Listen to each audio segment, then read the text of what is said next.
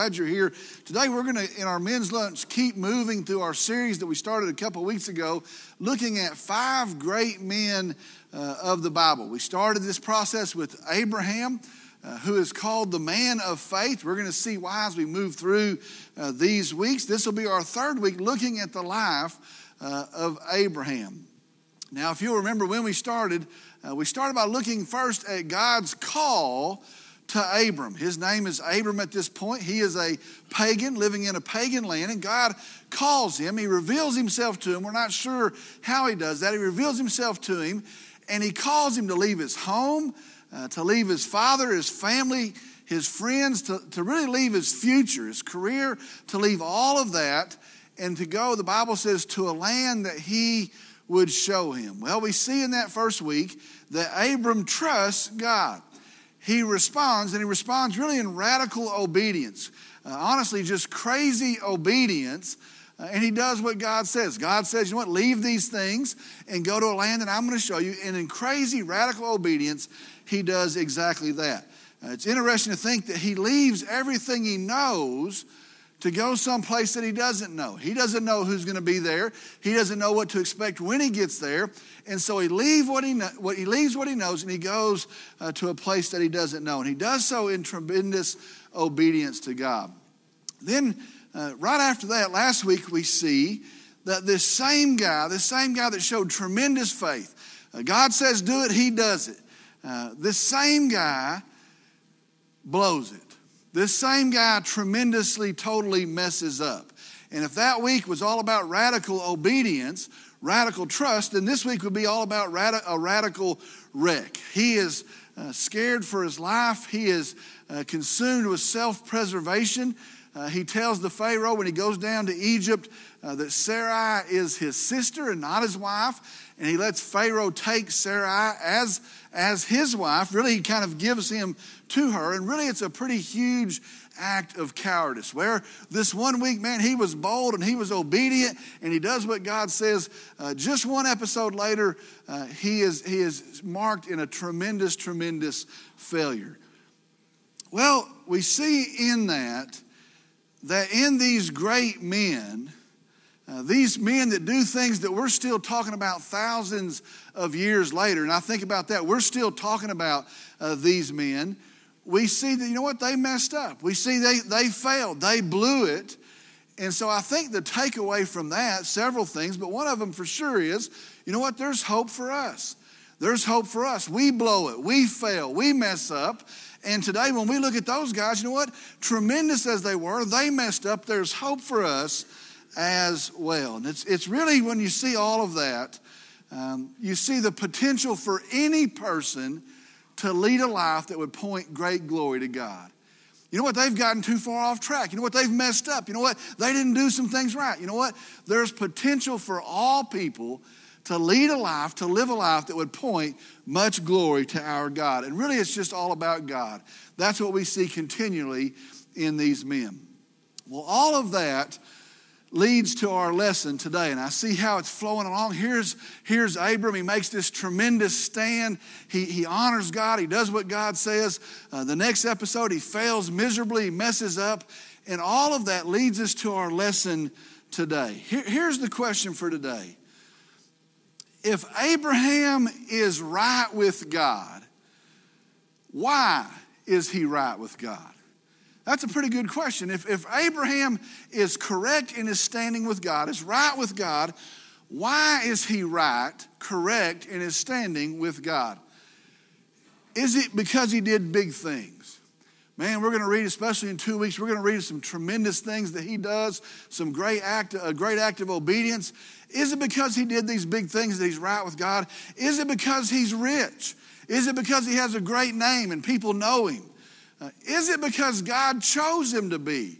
And there's some folks that teach that today. There's some folks that say, you know what? God chose him to be right with him. He didn't have any choice but to be right with him. Is it because of these acts of obedience that he somehow impressed God? And God said, you know what? It looks like he's done these tremendous things and somehow God is impressed. If Abraham is right with God, how did he get that way? How is he right with God. And brothers, let me tell you today, we need to listen to this. We need to pay attention to this, because I want to be very honest with you. I cannot afford to be out of fellowship with God. I cannot stand to exist as an enemy of God. I'll tell you, I have sinned, I have compromised. How could I ever be right with God? How will I ever be in a right relationship with God? Well, we're going to see in our verses today, we're going to see in our study today. We're in Genesis chapter 15, and we're going to look at the very first 6 verses. Genesis chapter 15, the first 6 verses. Now, let me read the verses, and we'll walk our way through them. Genesis chapter 15, verse 1 says this. After these things, the word of the Lord came to Abram in a vision, saying, do not fear, Abram. I am a shield to you. Your reward shall be very great. Chapter 15, verse 1 says, after these things. Well, what are those things? Well, one of those things, he's gone in obedience to the promised land. One of those things, he messed up, he failed in Egypt. One of those things that we're not going to read about, he split up with his nephew Lot. Remember that story.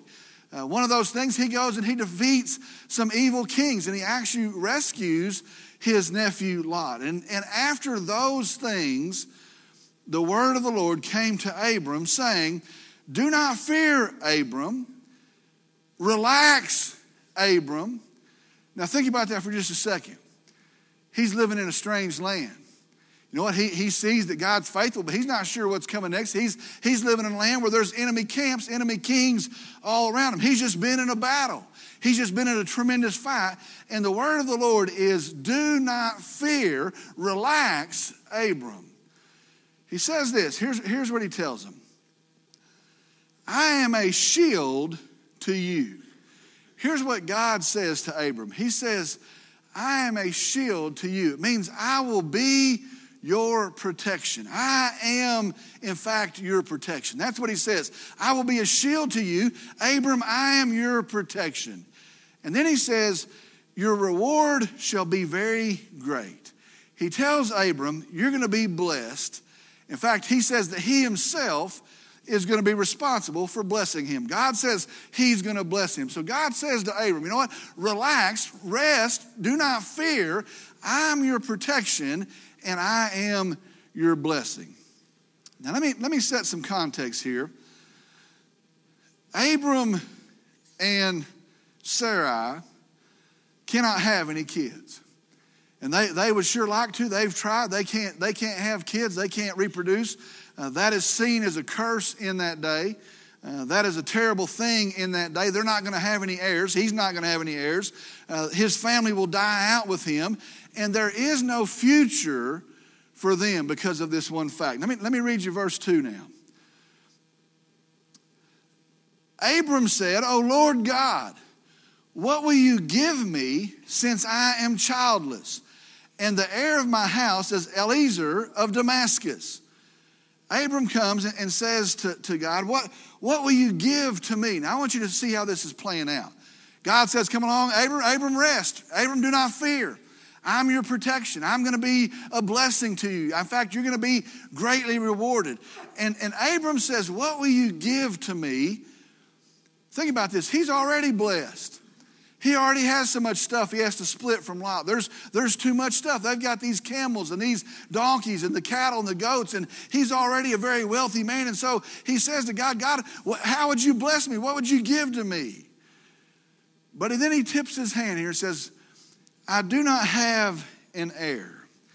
In fact, he says, my entire estate will go to one of the servants of my house. I don't have a son. I don't have a descendant, and one of the servants of my house is going to inherit all of my stuff. Now I want you to understand this here in verse 2, and be sure and see this. Abram said, O Lord God, what will you give me since I am childless? Be sure to understand this. He's not attacking God. And he's not mad at God. He's just very honest with God. I want you to notice there it says, O Lord God. Oh, Lord God, what would you give me? I've already got all this stuff, but I do not have an heir. Understand the title he uses, Lord God, translates sovereign God. What he's saying is, God, you rule everything. God, you're in authority over all things. You are my Lord. And that's what he's saying. You are my Lord and you are my God. Lord God, I have no heir. I have no future. This land, this stuff mean nothing without an heir. And so we find here Abram is hurt. He is deeply concerned. This is a huge issue for him. Now let me read verse 3. And Abram said, since you have given no offspring to me, one born in my house is my heir. And Abram said, since you have given no offspring to me, one born in my house is my heir. Again, Abram is very upset. This is a huge deal. I don't even have an offspring. A servant of my house will inherit all of this stuff. Abram is very upset. Verse 4. Then behold, the word of the Lord came to him saying, this man will not be your heir, but one who will come forth from your own body, he shall be your heir. Then behold, the word of the Lord came to him saying, this man will not be your heir, but one who will come forth from your own body, he shall be your heir. God tells him in verse 4, you know what? This servant's not going to be your heir. This guy, that's not going to be your heir. You're going to have a son. You're going to have a descendant, and he will be your heir. Now understand, this is a highly improbable thing that he's told him. You know what? Abraham knows he can't have kids. He knows he hasn't been able to reproduce. And so God says, you know what? This guy's not going to be your heir. You're going to have a son, an improbable thing, and he will be your heir. Verse 5. And he took him outside and said, now look toward the heavens. It must be in the evening time. He takes him outside. Now look toward the heavens and count the stars, if you're able to count them. And he said to him, so shall your descendants be. Verse 5 is a huge promise. He walks him outside, and that's a huge thing by itself. God walks Abram outside, and he says, look in the sky. Look at all these stars. Give me a number for the stars. Count the stars if you can count them. And I'm sure they look up, and he looks up, and it's astounding. And over there, there's a great multitude of stars. And he says, so shall your descendants be. You know what? You're going to have more descendants than we see stars out here tonight. See this. Get this. I want you to understand this. Abram comes, and he's crushed. Abram comes and he has a problem he can't fix. You know what? He doesn't have an answer. He can't fix this. He comes to God. He calls him Lord God, sovereign God. You're in charge. God, you're going to have to do something. I can't do anything here. I'm relying on you. I need your help. I can't do anything about this. Lord God, my hope is in you. Now I want you to notice this. Does God say to him, go home today and find out that your wife's pregnant?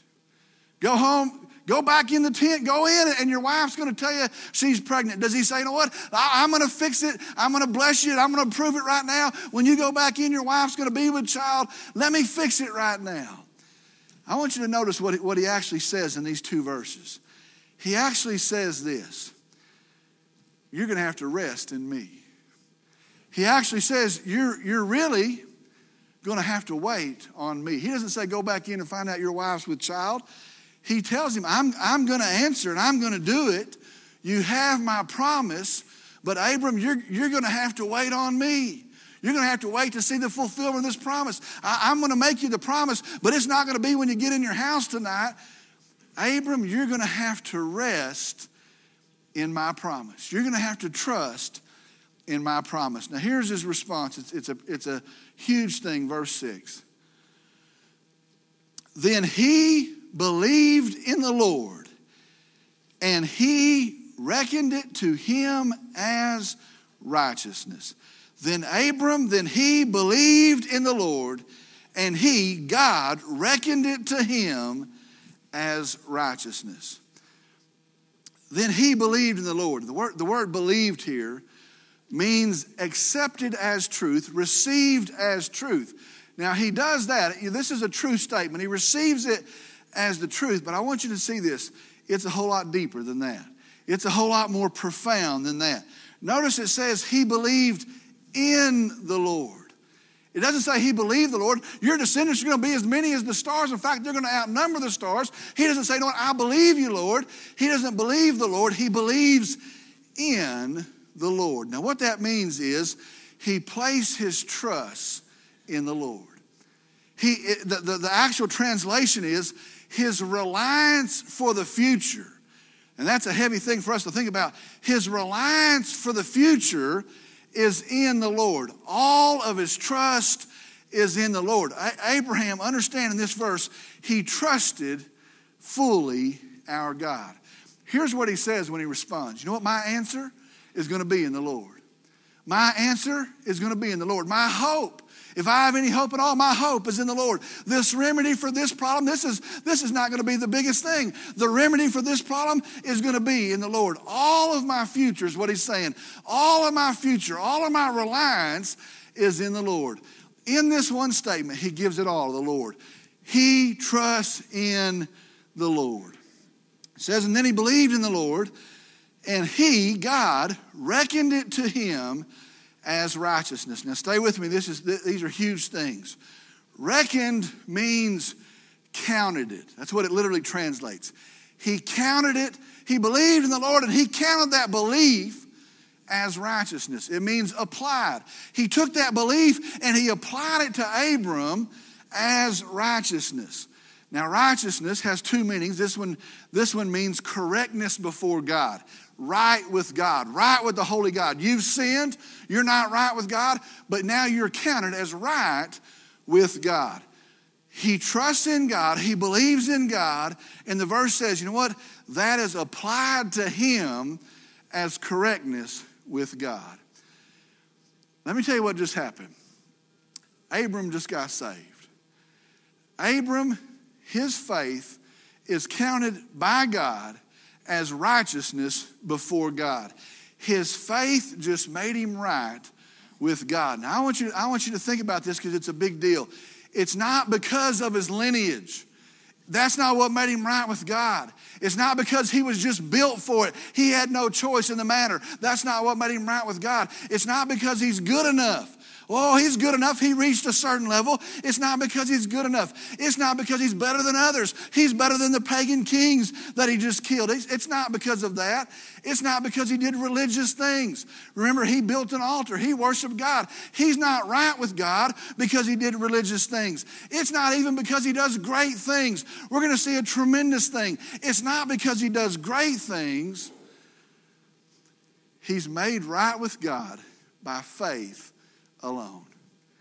Faith alone, he's made right with God. Let me just tell you, I'm going to turn a flip right here and go a different direction. I want you to see this. The good news of the gospel of Jesus Christ is that today sinners, such as I, such as y'all, us, we are made right with God by faith in Jesus Christ. I want to tell you, nothing has changed. We're made right with a holy God, and it's still by faith. I want you to hear the good news. It's not by religious works. There's a whole lot of folks saying, well, I got to get back on the treadmill, and I got to get these things lined out. It is not by religious works. It's not by being good enough. Some of you are thinking, what? I've got to do better. I've got to get better. You're not good enough. I'm not good enough.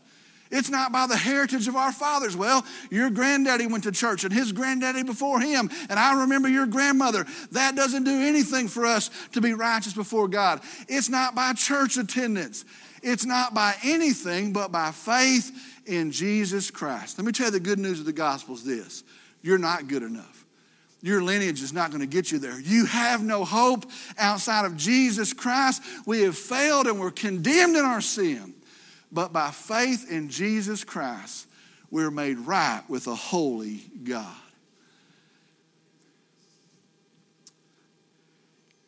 You see, we need a Savior.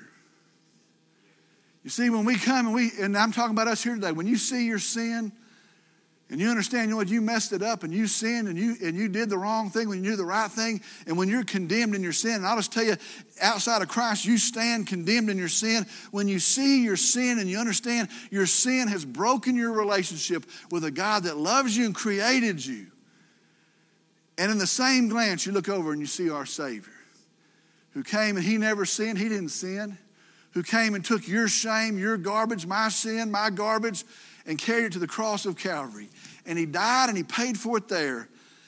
And by faith in him, believe in him, we're saved.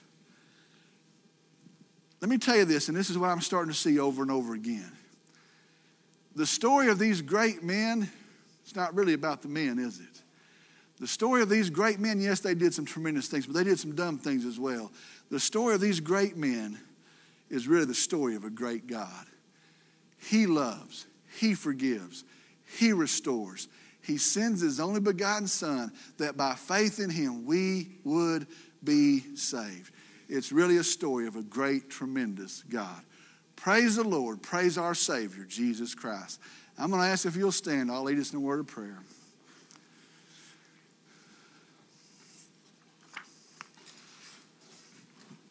Glad y'all are here today. Let me say this before I pray. If you're here and you've never put your faith in Christ, I want to tell you these were words. They're God's word. But you know what? Unless they're applied to your heart, they're going to be empty words for you. If you've never put your faith in Jesus Christ, I want to encourage you today, you know what, to see your sin for what it is, to own up to that sin, to profess faith in Jesus Christ as the only hope for sin, and to trust him as your Lord. By faith we're saved, not of any works, lest any man should boast. If you've never settled that, I want to encourage you, settle that today. If you have a question, if you're not sure, you find me after this, you find somebody else, let's settle that today. Let's go to the Lord in prayer. Dear Father, we come today, and I'm thankful for rightness with God, correctness with God, not of any work of men. We're too sorry. But by the work that is finished at Calvary of our Savior, Jesus Christ, a risen Savior. Lord, I'm thankful that how we stand today, compromised in our sin, ruined in our sin, stained in our sin, that there is forgiveness and there's restoration and there's hope and nobody's gone too far away, and it's by faith in Jesus Christ. Lord, I'm thankful for that good news. I pray for some here that may not have received it. Some that may have just heard it, some may that have heard it but have beat it down in their hearts. I pray that today in the hearing of the good news, they trust you. They place their faith in you, trusting you for their salvation. Lord, I pray as we leave here today that we would not be the same. I pray we be agents of this gospel, this good news, and we go into a cruddy world that's fallen apart, that we would tell them the hope that stands in Jesus Christ. Lord, let us be men that would lead in our jobs, lead in our marriages, lead in our homes, lead in our churches, lead a charge that would point to our Savior, Jesus. Bless these men here today. Use them for your glory. And I pray in Jesus' name, amen.